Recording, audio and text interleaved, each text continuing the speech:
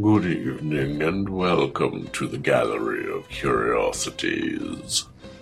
I am your host, Osgood Underby. Here in the gallery you will find the curious artifacts and various bric-a-brac I have collected over my life. Each item has its own story, of course. Oh, do mind the cat rubbing at your leg.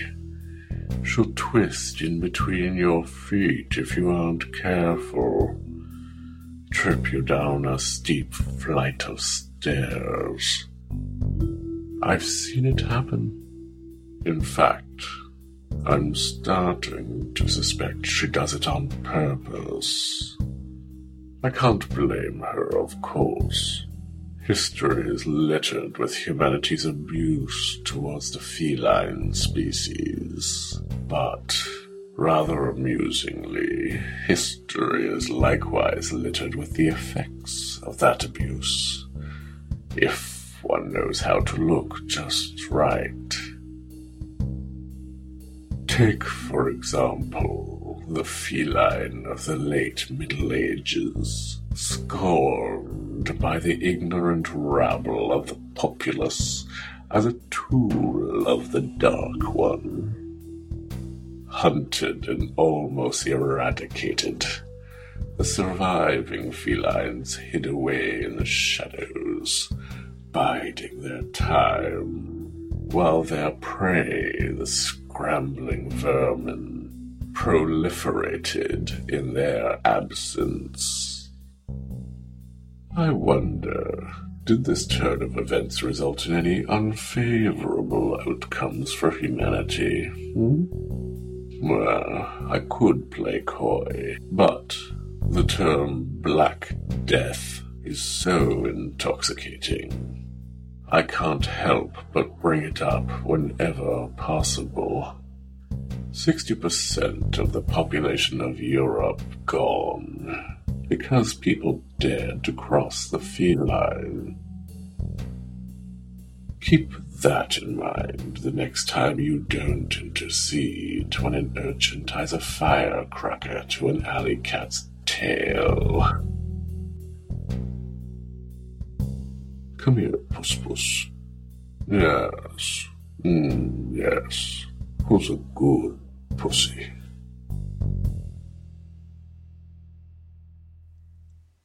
The Cathood of Maurice by Edith Nesbit.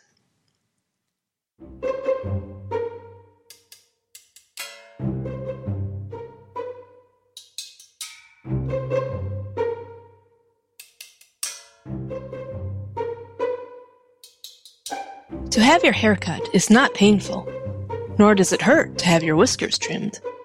But round wooden shoes, shaped like bowls, are not comfortable wear, however much it may amuse the onlooker to see you try to walk in them. If you have a nice fur coat like a company promoter's, it is most annoying to be made to swim in it. And if you had a tail, surely it would be solely your own affair. That anyone should tie a tin can to it would strike you as an unwarrantable impertinence, to say the least. Yet it is difficult for an outsider to see these things from the point of view of both the persons concerned. To Maurice, scissors in hand, alive and earnest to snip, it seemed the most natural thing in the world to shorten the stiff whiskers of Lord Hugh Cecil by a generous inch. He did not understand how useful those whiskers were to Lord Hugh, both in sport and in the more serious business of getting a living. Also, it amused Maurice to throw Lord Hugh into ponds, though Lord Hugh only once permitted this liberty. To put walnuts on Lord Hugh's feet, and then to watch him walk on ice was, in Maurice's opinion, as good as a play. Lord Hugh was a very favorite cat, but Maurice was discreet, and Lord Hugh, except under violent suffering, was, at that time anyhow, dumb. But the empty sardine tin attached to Lord Hugh's tail and hind legs, this had a voice, and rattling against stairs, banisters, and the legs of stricken furniture, it cried aloud for vengeance. Lord Hugh, suffering violently, added his voice, and this time the family heard. There was a chase, a chorus of "Poor Pussy," and "Pussy then," and the tail and the tin and Lord Hugh were caught under Jane's bed. The tail and the tin acquiesced in their rescue. Lord Hugh did not. He fought, scratched, and bit. Jane carried the scars of that rescue for many a long week. When all was calm, Maurice was sought and, after some little natural delay, found in the boot cupboard. "Oh, Maurice," his mother almost sobbed. "How can you? What will your father say?" Maurice thought he knew what his father would do. "Don't you know," the mother went on, "how wrong it is to be cruel?" "I didn't mean to be cruel," Maurice said. And what is more, he spoke the truth. All the unwelcome attentions he had showered on Lord Hugh had not been exactly intended to hurt that stout veteran. Only it was interesting to see what a cat would do if you threw it into the water, or cut its whiskers, or tied things to its tail. "Oh, but you must have meant to be cruel," said Mother, "and now you will have to be punished." "I wish I hadn't," said Maurice from the heart. "So do I," said his mother with a sigh. "But it isn't the first time. You know you tied Lord Hugh up in a bag with the hedgehog only last Tuesday week. You had better go to your room and think it over. I shall have to talk to your father directly he comes home." Maurice went to his room and thought it over. And the more he thought, the more he hated Lord Hugh. Why couldn't the beastly cat have held his tongue and sat still? That at the time would have been a disappointment, but now Maurice wished it had happened. He sat on the edge of his bed and savagely kicked the edge of the green Kidderminster carpet and hated the cat. He hadn't meant to be cruel. He was sure he hadn't. He wouldn't have pinched the cat's feet, or squeezed its tail in the door, or pulled its whiskers, or poured hot water on it. He felt himself ill-used, and knew that he would feel still more so after the inevitable interview with his father. But that interview did not take the immediately painful form expected by Maurice. His father did not say, "Now I will show you what it feels like to be hurt." Maurice had braced himself for that, and was looking beyond it to the calm of forgiveness which should follow the storm in which he should so unwillingly take part. No, his father was already calm and reasonable, with a dreadful calm, a terrifying reason. "Look here, my boy," he said. "This cruelty to dumb animals must be checked, severely checked." "I didn't mean to be cruel," said Maurice. "Evil," said Mr. Basingstoke, for such was Maurice's surname, "is wrought by want of thought as well as want of heart. What about your putting the hen in the oven?" "You know," said Maurice, pale but determined, "you know I only wanted to help her get her eggs hatched quickly.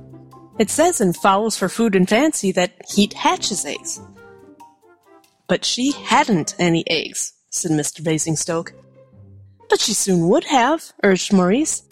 "I thought a stitch in time—" "That," said his father, "is the sort of thing you must learn not to think."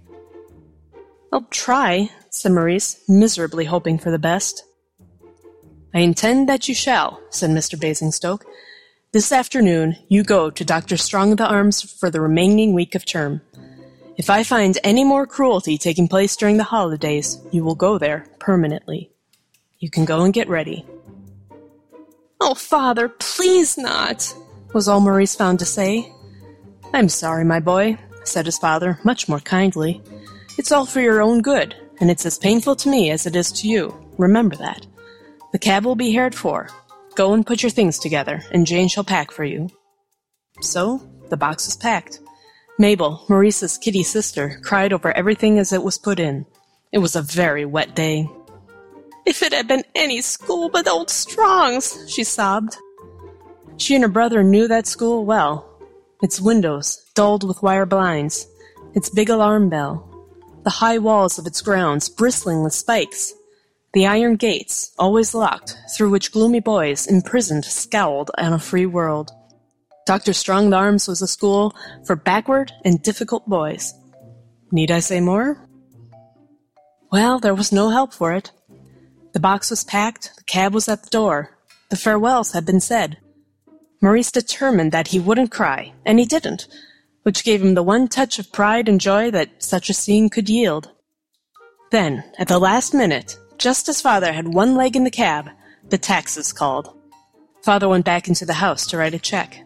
Mother and Mabel had retired in tears. Maurice used the reprieve to go back after his postage stamp album. Already he was planning how to impress the other boys at Old Strong's, and his really was a very fair collection. He ran up into the schoolroom, expecting to find it empty. But someone was there, Lord Hugh, in the very middle of the ink-stained tablecloth. "You brute," said Maurice. "You know jolly well I'm going away, or you wouldn't be here." And indeed, the room had never somehow been a favorite of Lord Hugh's. "Meow," said Lord Hugh. "Mew," said Maurice with scorn. "That's what you always say. All that fuss about a jolly little sardine tin. Anyone would have thought you'd be only too glad to have it to play with. I wonder how you'd like being a boy. Lickings and lessons and impots, and sent back from breakfast to wash your ears. You wash yours anywhere. Wonder what they'd say to me if I washed my ears on the drawing-room hearthrug."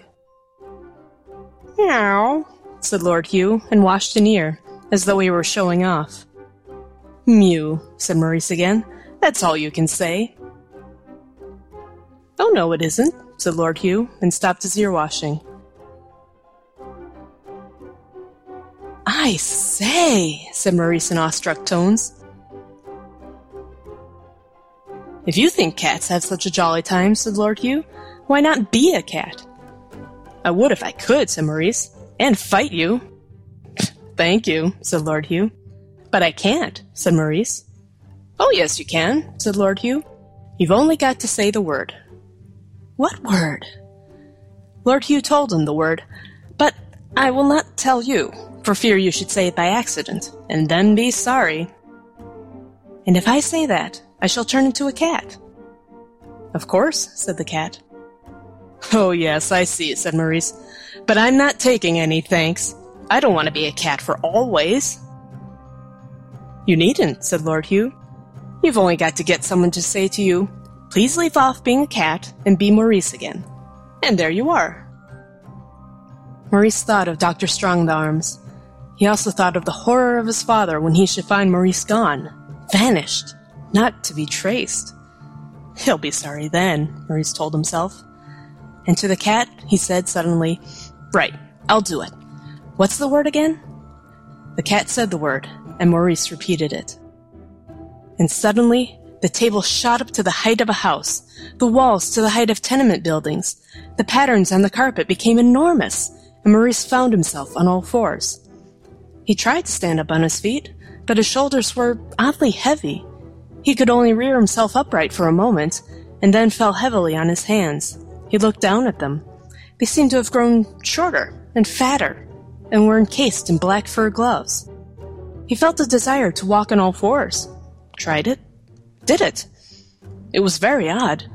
The movement of the arms straight from the shoulder, more like the movement of the piston of an engine than anything Maurice could think of at that moment. "I am asleep," said Maurice. "I am dreaming this. I am dreaming I am a cat. I hope I dreamed that about the sardine tin in Lord Hugh's tale and Dr. Strong's." "You didn't," said a voice he knew, and yet didn't know. "And you aren't dreaming this." "Yes, I am," said Maurice. "And now I'm going to dream that I fight that beastly black cat and give him the best licking he ever had in his life. Come on, Lord Hugh." A loud laugh answered him. "Excuse my smiling," said the voice he knew and didn't know. "But don't you see? You are Lord Hugh." A great hand picked Maurice up from the floor and held him in the air. He felt the position to be not only undignified, but unsafe, and gave himself a shake of mingled relief and resentment when the hand set him down on the inky tablecloth. "You are Lord Hugh now, my dear Maurice," said the voice, and a huge face came quite close to his. It was his own face, as it would have seemed through a magnifying glass. And the voice, oh horror! The voice was his own voice, Maurice Basingstoke's voice. Maurice shrank from the voice, and he would have liked to claw the face, but he had had no practice. "You are Lord Hugh," the voice repeated, "and I am Maurice. I like being Maurice. I am so large and strong, I could drown you in the water butt, my poor cat. Oh, so easily. No, don't spit and swear. It's bad manners, even in a cat." "Maurice!" shouted Mr. Basingstoke from between the door and the cab. Maurice, from habit, leaped towards the door. "It's no use your going," said the thing that looked like a giant reflection of Maurice. "It's me he wants." "But I didn't agree to your being me." "That's poetry, even if it isn't grammar," said the thing that looked like Maurice. "Why, my good cat, don't you see that if you are I must be you? Otherwise, we should interfere with time and space, upset the balance of power, and as likely as not destroy the solar system. Oh yes, I'm you right enough, and shall be, till someone tells you to change from Lord Hugh into Maurice. And now, you've got to find someone to do it." "Maurice!" thundered the voice of Mr. Basingstoke. "That'll be easy enough," said Maurice. "Think so?" said the other. "But I shan't try yet. I want to have some fun first. I shall catch heaps of mice." "Think so? You forget that your whiskers are cut off. Maurice cut them. Without whiskers, how can you judge the width of the places you go through? Take care you don't get stuck in a hole that you can't get out of or go in through, my good cat." "Don't call me a cat," said Maurice, and felt that his tail was growing thick and angry. "You are a cat, you know, and that little bit of temper that I see in your tail reminds me—" Maurice felt himself gripped around the middle, abruptly lifted, and carried swiftly through the air. The quickness of the movement made him giddy. The light went so quickly past him that it might as well have been darkness. He saw nothing, felt nothing, except a sort of long seasickness. And then suddenly he was not being moved. He could see now. He could feel. He was being held tight in a sort of vice, a vice covered with checkered cloth. It looked like the pattern, very much exaggerated, of his school knickerbockers. It was. He was being held between the hard, relentless knees of that creature that had once been Lord Hugh, and to whose tail he had tied a sardine tin. Now he was Lord Hugh, and something was being tied to his tail. Something mysterious, terrible. Very well. He would show that he was not afraid of anything that could be attached to tails. The string rubbed us further wrong way. It was that annoyed him, not the string itself. And as for what was at the end of the string, what could that matter to any sensible cat? Maurice decided that he was, and would keep on being, a sensible cat. The string, however, and the uncomfortable, tight position between those checkered knees, something or other was getting on his nerves. "Maurice!" shouted his father below, and the becatted Maurice bounded between the knees of the creature that wore his clothes and his looks. "Coming, father!" this thing called, and sped away, leaving Maurice on the servant's bed, under which Lord Hugh had taken refuge with his tin can, so short and yet so long a time ago. The stairs re-echoed to the loud boots, which Maurice had never before thought loud. He had often, indeed, wondered that anyone could object to them. He wondered now no longer. He heard the front door slam. That thing had gone to Dr. Strongarm's. That was one comfort. Lord Hugh was a boy now. He would know what it was to be a boy. He, Maurice, was a cat, and he meant to taste fully all catty pleasures, from milk to mice. Meanwhile, he was without mice or milk, and, unaccustomed as he was to a tail, he could not but feel that all was not right with his own. There was a feeling of weight, a feeling of discomfort, of positive terror. If he should move, what would that thing that was tied to his tail do? Rattle, of course. Oh, but he could not bear it if that thing rattled. Nonsense. It was only a sardine tin. Yes, Maurice knew that. But all the same, if it did rattle... He moved his tail the least little soft inch. No sound. Perhaps really there wasn't anything tied to his tail. But he couldn't be sure, unless he moved. But if he moved, the thing would rattle, and if it rattled, Maurice felt sure that he would expire or go mad. A mad cat. What a dreadful thing to be! Yet he couldn't sit on that bed forever, waiting for the dreadful thing to happen. Oh dear, sighed Maurice. I never knew what people meant by afraid before. His cat heart was beating heavily against his furry side. His limbs were getting cramped. He must move. He did. And instantly the awful thing happened. The sardine tin touched the iron of the bed foot. It rattled. "Oh, I can't bear it! I can't!" cried poor Maurice, in a heart-rending meow that echoed through the house. He leaped from the bed and tore through the door and down the stairs, and behind him came the most terrible thing in the world. People might call it a sardine tin, but he knew better. It was the soul of all the fear that ever had been or ever could be. It rattled! Maurice, who was a cat, flew down the stairs. Down, down. The rattling horror followed. Oh, horrible! Down, down! At the foot of the stairs, the horror, caught by something, a banister, a stair rod, stopped. The string on Maurice's tail tightened. His tail was jerked. He was stopped. But the noise had stopped too. Maurice lay, only just alive, at the foot of the stairs. It was Mabel who untied the string and soothed his terrors with strokings and tender love words. Maurice was surprised to find what a nice little girl his sister really was. "I'll never tease you again," he tried to say softly. That was not what he said. What he said was, "Prrrr." "Dear pussy, poor nice pussy then," said Mabel, and she hid away the sardine tin and did not tell anyone. This seemed unjust to Maurice.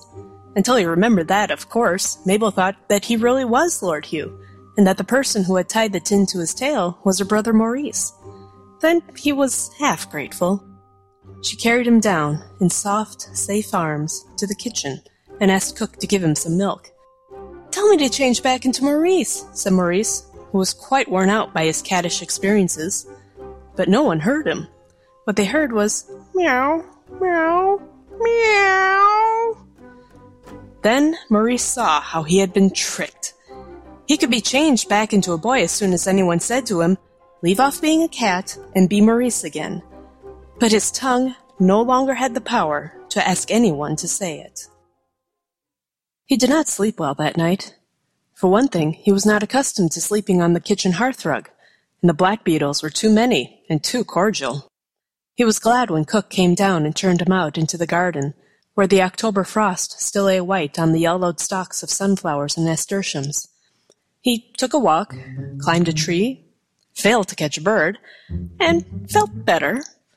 He began also to feel hungry.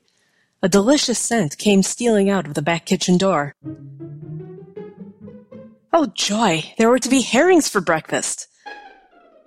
Maurice hastened in and took his place on his usual chair. His mother said, "Down, puss," and gently tilted the chair so that Maurice fell off it. Then the family had herrings. Maurice said, "You might give me some." And he said it so often that his father, who of course heard only mewings, said, "For goodness sake, put that cat out of the room." Maurice breakfasted later, in the dustbin, on herring heads. But he kept himself up with the new and splendid idea. They would give him milk presently, and then they should see. He spent the afternoon sitting on the sofa in the dining room, listening to the conversation of his father and mother. It is said that listeners never hear any good of themselves. Maurice heard so much that he was surprised and humbled. He heard his father say that he was a fine, plucky little chap, but he needed a severe lesson, and Dr. Strongarm was the man to give it to him. He heard his mother say things that made his heart throb in his throat and the tears prick behind those green cat eyes of his. He had always thought his parents a little bit unjust. Now they did him so much more than justice that he felt quite small and mean inside his cat skin. "He's a dear, good, affectionate boy," said Mother. "It's only his high spirits. Don't you think, darling, perhaps you were a little hard on him?" "It was for his own good," said Father. "Of course," said Mother, "but I can't bear to think of him at that dreadful school." "Well," Father was beginning, when Jane came in with the tea things on a clattering tray, whose sound made Maurice tremble in every leg. Father and Mother began to talk about the weather. Maurice felt very affectionately to both his parents. The natural way of showing this was to jump onto the sideboard, and thence onto his father's shoulders. He landed there on his 4 padded feet, light as a feather, but Father was not pleased. "Bother the cat!" he cried. "Jane, put it out of the room." Maurice was put out. His great idea, which was to be carried out with milk, would certainly not be carried out in the dining room. He sought the kitchen, and, seeing a milk can on the window ledge, jumped up beside the can and patted it, as he had seen Lord Hugh do. "My," said a friend of Jane's who happened to be there, "ain't that cat clever? A perfect moral, I call her." "He's nothing to boast of this time," said Cook. "I will say for Lord Hugh, he's not often taken in with an empty can." This was naturally mortifying for Maurice, but he pretended not to hear, and he jumped from the window to the tea-table and patted the milk jug. "Come," said the cook, "that's more like it." And she poured him out a full saucer and set it on the floor. Now was the chance Maurice had longed for. Now he could carry out that idea of his. He was very thirsty, for he had had nothing since that delicious breakfast in the dustbin. But not for worlds would he have drunk the milk. No. He carefully dipped his right paw in it, for his idea was to make letters with it on the kitchen oilcloth. He meant to write, "Please tell me to leave off being a cat and be Maurice again." But he found his paw a very clumsy pen, and he had to rub out the first P because it only looked like an accident. Then he tried again, and actually did make a P that any fair-minded person could have read quite easily. "I wish they'd notice," he said. And before he got the L written, they did notice. "Drat the cat," said the cook. "Look how he's messing the floor up." And she took away the milk. Maurice put pride aside and mewed to have the milk put down again. But he did not get it. Very weary, very thirsty, and very tired of being Lord Hugh, he presently found his way to the schoolroom, where Mabel, with patient toil, was doing her home lessons. She took him on her lap and stroked him, while she learned her French verb. He felt that he was growing very fond of her. People were quite right to be kind to dumb animals. Presently she had to stop stroking him and do a map. And after that she kissed him and put him down and went away. All the time she had been doing the map, Maurice had had but one thought. Ink. The moment the door had closed behind her, how sensible people were who closed doors gently. He stood up in her chair with one paw on the map and the other on the ink. Unfortunately, the inkstand top was made to dip pens in, and not to dip paws. But Maurice was desperate. He deliberately upset the ink. Most of it rolled over the tablecloth and fell pattering on the carpet. But with what was left, he wrote quite plainly across the map, "Please tell Lord Henry to stop being a cat and be Maurice again." "There," he said, "they can't make any mistake about that." They didn't. But they made a mistake about who had done it, and Mabel was deprived of jam with her supper bread. Her assurance that some naughty boy must have come through the window and done it while she was not there convinced nobody. And indeed, the window was shut and bolted. Maurice, wild with indignation, did not mend matters by seizing the opportunity of a few minutes' solitude to write, "It was not Mabel, it was Maurice. Lord Hugh." Because when that was seen, Mabel was instantly sent to bed. "It's not fair!" cried Maurice. "My dear," said Maurice's father, "if that cat goes on mewing to this extent, you'll have to get rid of it." Maurice said not another word. It was bad enough to be a cat, but to be a cat that was got rid of. He knew how people got rid of cats. In a stricken silence he left the room and slunk up the stairs. He dared not mew again, even at the door of Mabel's room. But when Jane went in to put Mabel's light out, Maurice crept in too, and in the dark tried with stifled mews and purrs to explain to Mabel how sorry he was. Mabel stroked him, and he went to sleep, his last waking thought amazement at the blindness that had once made him call her a silly little kid. If you have ever been a cat, you will understand something of what Maurice endured during the dreadful days that followed. If you have not, I can never make you understand fully. There was the affair of the fishmonger's tray balanced on the wall by the back door. The delicious curled-up whiting. Maurice knew as well as you that one mustn't steal fish out of other people's trays, but the cat that he was didn't know. There was an inward struggle, and Maurice was beaten by the cat nature. Later, he was beaten by the cook. Then there was that very painful incident with the butcher's dog. The flight across gardens, the safety of the plum tree gained only just in time. And worst of all, despair took hold of him, for he saw that nothing he could do would make anyone say those simple words that would release him. He had hoped that Mabel might at last be made to understand, but the ink had failed him. She did not understand his subdued mewings, and when he got the cardboard letters and made the same sentence with them, Mabel only thought it was that naughty boy who came through locked windows. Somehow, he could not spell before anyone.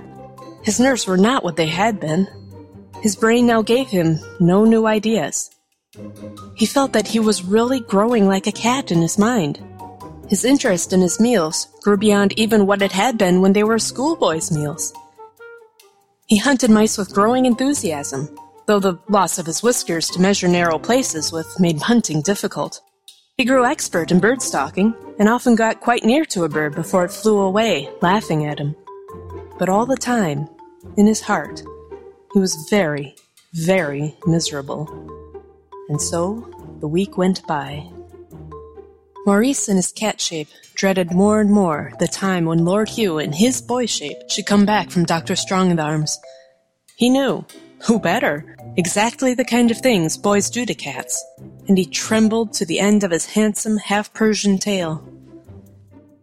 And then the boy came home from Dr. Strong-in-the-Arms, and at the first sound of his boots in the hall, Maurice and the cat's body fled with silent haste to hide in the boot cupboard. Here, 10 minutes later, the boy that had come back from Dr. Strong-in-the-Arms found him. Maurice fluffed up his tail and unsheathed his claws. Whatever this boy was going to do to him, Maurice meant to resist, and his resistance should hurt the boy as much as possible. I am sorry to say, Maurice swore softly among the boots, but cat swearing is not really wrong. "Come out, you old duffer," said Lord Hugh in the boy shape of Maurice. "I'm not going to hurt you." "I'll see to that," said Maurice, backing into the corner, all teeth and claws. "Oh, I've had such a time," said Lord Hugh. "It's no use, you know, old chap. I can see where you are by your green eyes. My word, they do shine. I've been caned and shut up in a dark room and given thousands of lines to write out." "I've been beaten too, if you come to that," mewed Maurice, "besides the butcher's dog." It was an intense relief to speak to someone who could understand his mews. "Well, I suppose it's Pax for the future," said Lord Hugh. "If you won't come out, you won't. Please leave off being a cat and be Maurice again." And instantly Maurice, amid a heap of galoshes and old tennis bats, felt with a swelling heart that he was no longer a cat. No more of those undignified forelegs, those tiresome pointed ears, so difficult to wash, that furry coat, that contemptible tail, and that terrible inability to express all one's feelings in 2 words, mew and purr. He scrambled out of the cupboard, and the boots and galoshes fell off him like spray from a bather. He stood upright in those very checker knickerbockers that were so terrible when their knees held one vice-like, while things were tied to one's tail. He was face to face with another boy, exactly like himself. "You haven't changed, then? But there can't be 2 Maurices." "There shan't be, not if I know it," said the other boy. "A boy's life's a dog's life. Quick, before anyone comes." "Quick what?" asked Maurice. "Why, tell me to leave off being a boy and to be Lord Hugh Cecil again." Maurice told him at once, and at once the boy was gone, and there was Lord Hugh in his own shape, purring politely, yet with a watchful eye on Maurice's movements. "Oh, you needn't be afraid, old chap. It's Pax right enough," Maurice murmured in the ear of Lord Hugh, and Lord Hugh, arching his back under Maurice's stroking hand, replied with a meow that spoke volumes. "Oh, Maurice, here you are. It is nice of you to be nice to Lord Hugh, when it was because of him you—" "He's a good old chap," said Maurice carelessly, "and you're not half a bad old girl, see?" Mabel almost wept for joy at this magnificent compliment, and Lord Hugh himself took on a more happy and confident air. Please dismiss any fears which you may entertain that after this Maurice became a model boy. He didn't, but he was much nicer than before. The conversation which he overheard when he was a cat makes him more patient with his father and mother, and he is almost always nice to Mabel, for he cannot forget all that she was to him when he wore the shape of Lord Hugh. His father attributes all the improvement in his son's character to that week at Dr. Strongarm's, which, as you know, Maurice never had. Lord Hugh's character is unchanged. Cats learn slowly, and with difficulty. Only Maurice and Lord Hugh know the truth. Maurice has never told it to anyone except me, and Lord Hugh is a very reserved cat. He never at any time had that free flow of mew which distinguished and endangered the cathood of Maurice.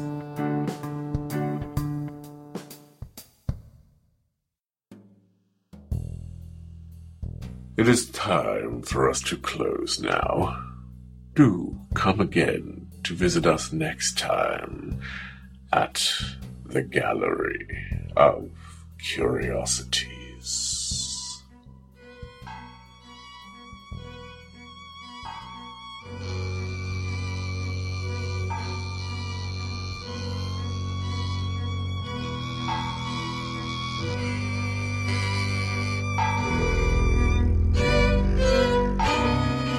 Gallery of Curiosities is produced under a Creative Commons International 4.0 Attribution No Derivatives license. Don't sell it, change it, or make a transcript. Like us on Facebook and Twitter. Give us some reviews on iTunes. And if you're feeling generous, make a donation so we can buy more stories.